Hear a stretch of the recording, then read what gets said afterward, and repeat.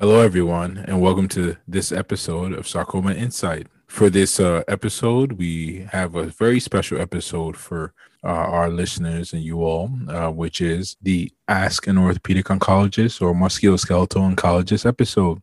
And this episode is brought to you from the Toronto Fellows Musculoskeletal Oncology Conference. This was a conference that took place in May of 2022. Just as a background, the Toronto Musculoskeletal Oncology Fellowship, it's a world-renowned fellowship that has trained musculoskeletal oncologists or sarcoma or tumor surgeons all across the world. We've actually had a couple graduates of the program on our show. We had Dr. Peter Ferguson, who is the head of the program.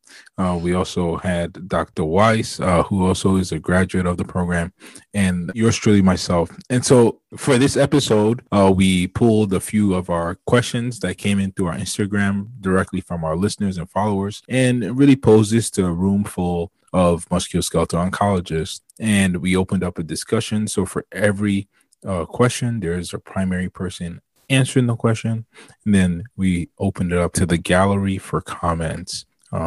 We hope to bring you more of this similar format. I think trying to hear from multiple surgeons, multiple doctors is very important, and really we hope that we can get more questions the next time we reach out and ask for them on our Instagram.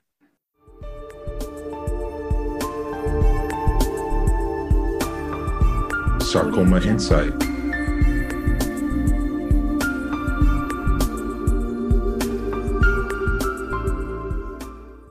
All right, so we have some questions from our Instagram followers and listeners. The first questions that I would like to pose to you guys says, why are the treatment drugs 40 years old for sarcomas?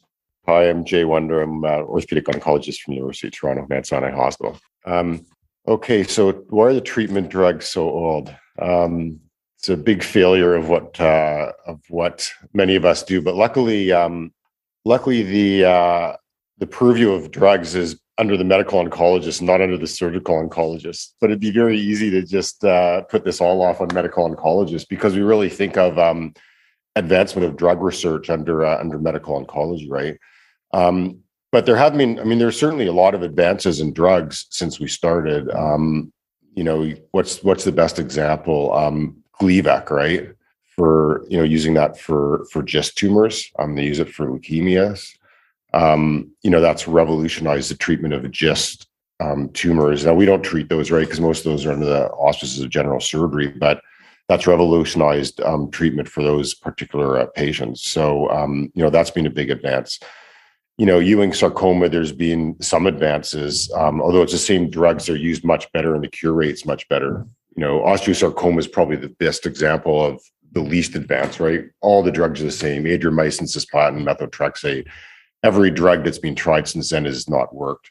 Lots of studies have been done looking at, targeted drugs, tyrosine kinase type drugs, molecular targeted drugs. Not one of them's ever been exceptionally effective. Maybe immunotherapies. Here we'll plug our own research, right? In immunotherapy, right? So, the biggest advances in cancer in the last decade have been in immunotherapy: melanoma, renal cancer, lung cancer, certain subsets of other cancers. Immunotherapy has probably led to the most cures. Like melanoma, everybody died, and now, a huge proportion of people actually live or have long-term survival. There was a early trial of immunotherapy. It was like 1980s. In Sweden. So they did a trial, randomized, kids got chemotherapy or they got immunotherapy with interferon. I don't know if you guys know this. It's a really obscure study.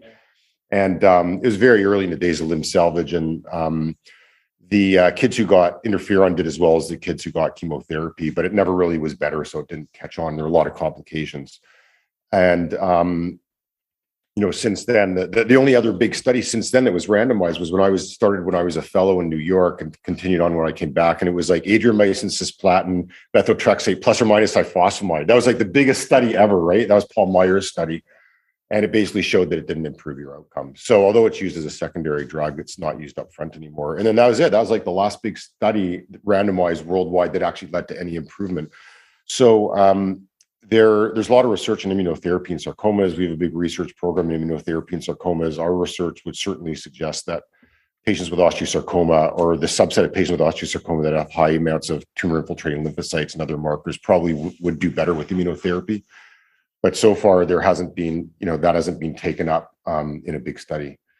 And the problem is all the big advances in molecular targeted drugs for sarcoma come from other areas. Like nobody's studying, no pharmaceutical is studying sarcoma or one of the 80 kinds of sarcoma and trying to find a drug for that tumor. It's all drugs from other cancers that are way more common than people apply to rare cancer. That's why I think NIH has this rare cancer disease sort of subset where they can get money for research for looking at advances for rare diseases, because there's so little infrastructure from pharmaceuticals and other sort of big typical controlled trial things. But it's a big problem, right? Because there have been so many studies and so many of these big subsets of Ewing's and osteosarcoma, probably the two diseases where there's been the most trials, and there continue to be in North America and Europe, and there hasn't been any significant advance. But if you look at breast cancer, for instance, breast gets amazing in breast cancer. Like if you have a 2% improvement in survival in a drug, it's taken up, and it doesn't matter how many trillions of dollars it costs. But then you have a rare disease like this, and it's like impossible almost to look at. So part of it's a funding thing. Part of it's funding put into drugs that are going to economically pay back to pharmaceuticals. And we just try and look at all those drugs after the fact and try and apply them to what we do. The other problem is that, from somebody who spends so much time doing research and, all the molecular, like all the things like microarray and doing gene sequencing. In sarcomas, none of that has led to the cure. We just spent a few years doing sequencing for UPS and myxofibrosarcoma, and not one thing came out of that was this is the cure, this is the mutation, this is the pathway. It's just so haphazard. There's like millions of anomalies in these tumors, and so you can't target any one thing. And so it's hard to go to a drug company and say, oh, this is the gene. If you just target something for us and make a drug, we're going to cure somebody. So this is part of the problem. And the other thing is that even if you find something, let's say you find a mutation in sarcoma and you find a drug from another tumor for the same mutation, it may not actually even work in sarcoma, right? Because the milieu and the background and molecular pathways is often different. And so occasionally it'll work, but not regularly. So the problem is sarcoma, the volumes are too small to actually get drug companies interested. But it is kind of dismal that, you're doing this in dogs, right? Like you look at dog genomes, we're looking at human genomes, and you look at all these genomes and you sequence the tumor and you look at what's up in RNA, and there's got to be something there's something in there, all that data that's going to give you the answer, and there's no answer. Okay, so there was this article in the London Times. This is like many years ago, and it was called, it was about surgery, it was about cancer, and it was called The Magic Bullet. And so you would assume that this was all about molecular targeted drugs and novel drugs and all these, disease-specific drugs that are going to cure people. And it was actually about surgical oncology. And the author, who was not in medicine, but just, a guy from the newspaper, said, basically, at the end of the day, if you can cut out a solid tumor, you can cure the patient, and all of the rest will help a little bit. But if you don't cut out the tumor, basically, the patient's going to die. So despite the fact that I or any of us who are directly responsible for finding new drugs haven't found new drugs, we cure a lot of people by just cutting out their cancers, right? And maybe in osteosarcoma or Ewing's is a little different, right? Because without chemo, you don't get cured. But you think of all the other sarcomas, like soft tissue sarcomas and other rare diseases that we treat, that we cure a ton of people just by doing really good surgery, which came from, the stuff you and Bob was talking about. And so just to end on a little positive note, that there's something good in all of us and what we do, even if we're not intellectually smart enough to find the new drug that cures cancer. Mental health, it comes up a lot, especially for sarcoma patients. They want to go through prolonged treatment.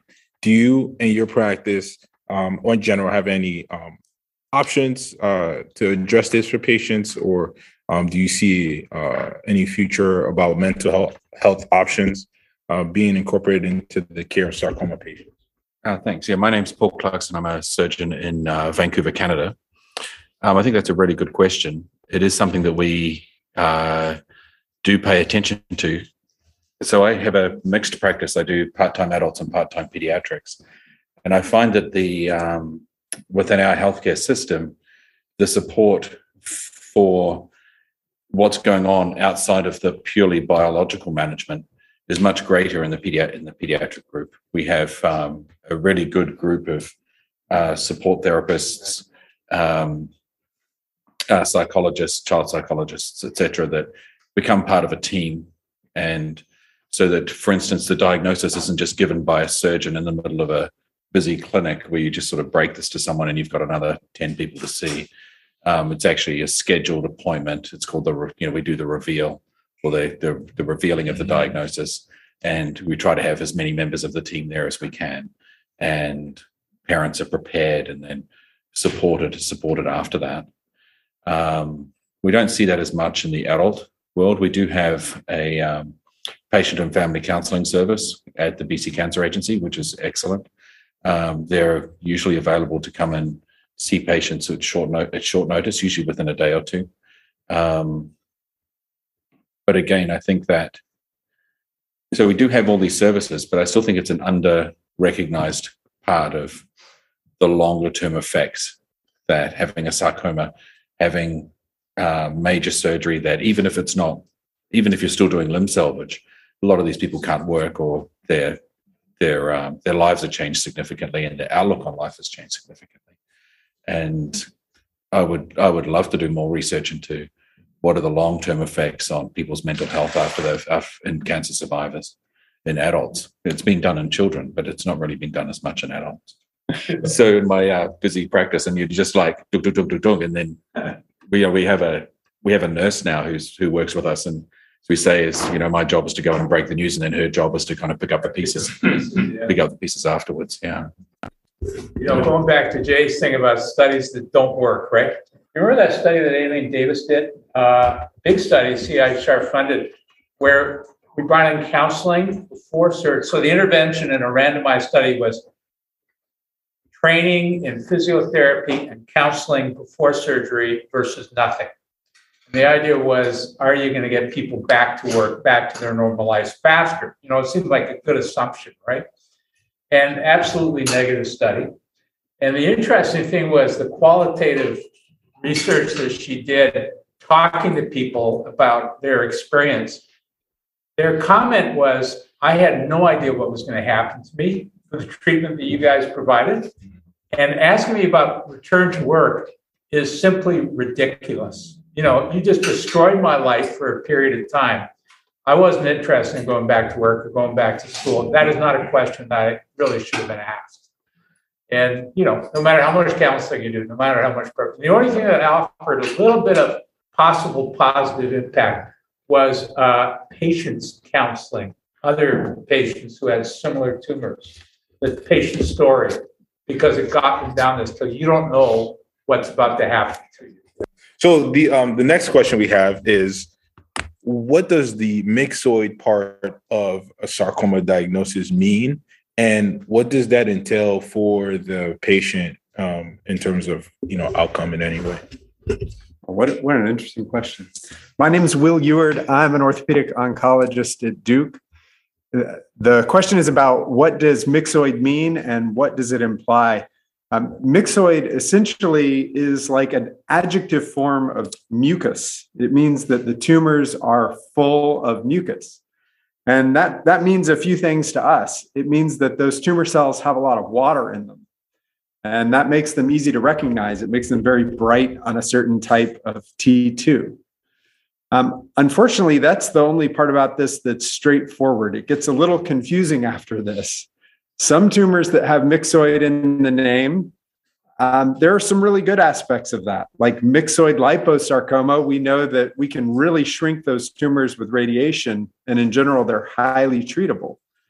But other tumors with myxoid in the name, like myxofibrosarcoma, are some of the worst that we deal with. So even though there are a lot of general things we can say about myxoid, that it means the tumor's making mucus, This is where you really want to talk to your doctor about what your specific myxoid tumor is and how to treat it. It's really interesting to hear you say that myxoid liposarcoma kind of melts with radiation.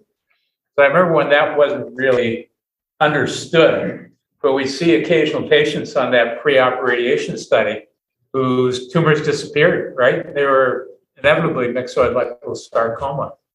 Yeah, and I think Dr. Ferguson definitely talked about that on the liposarcoma episode.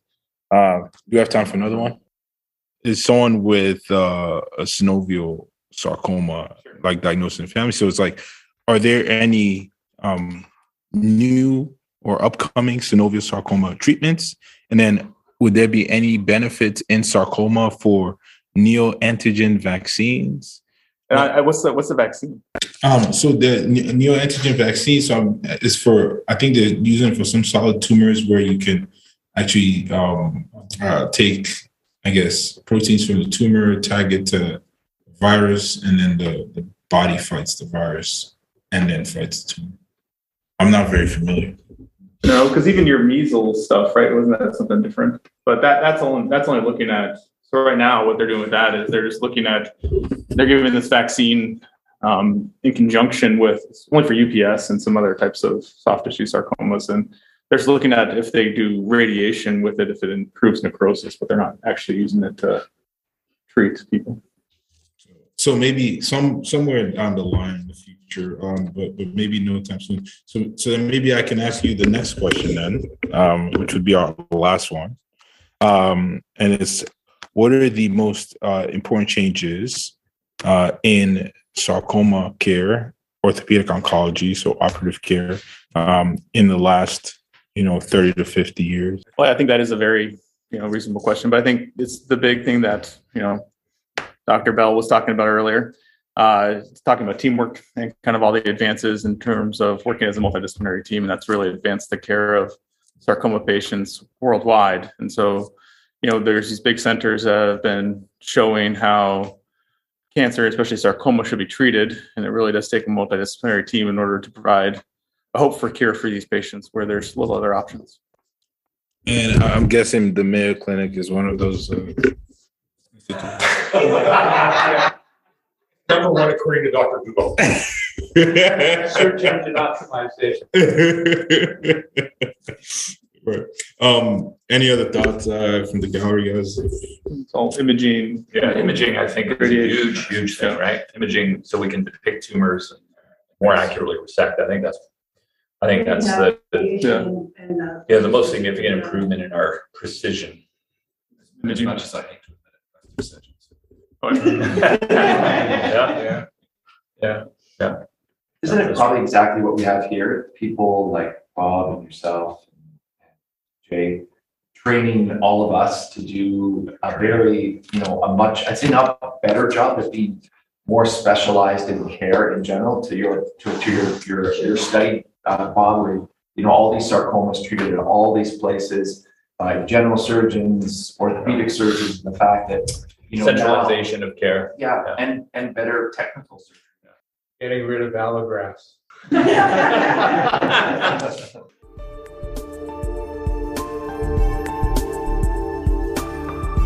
Sarcoma Insight.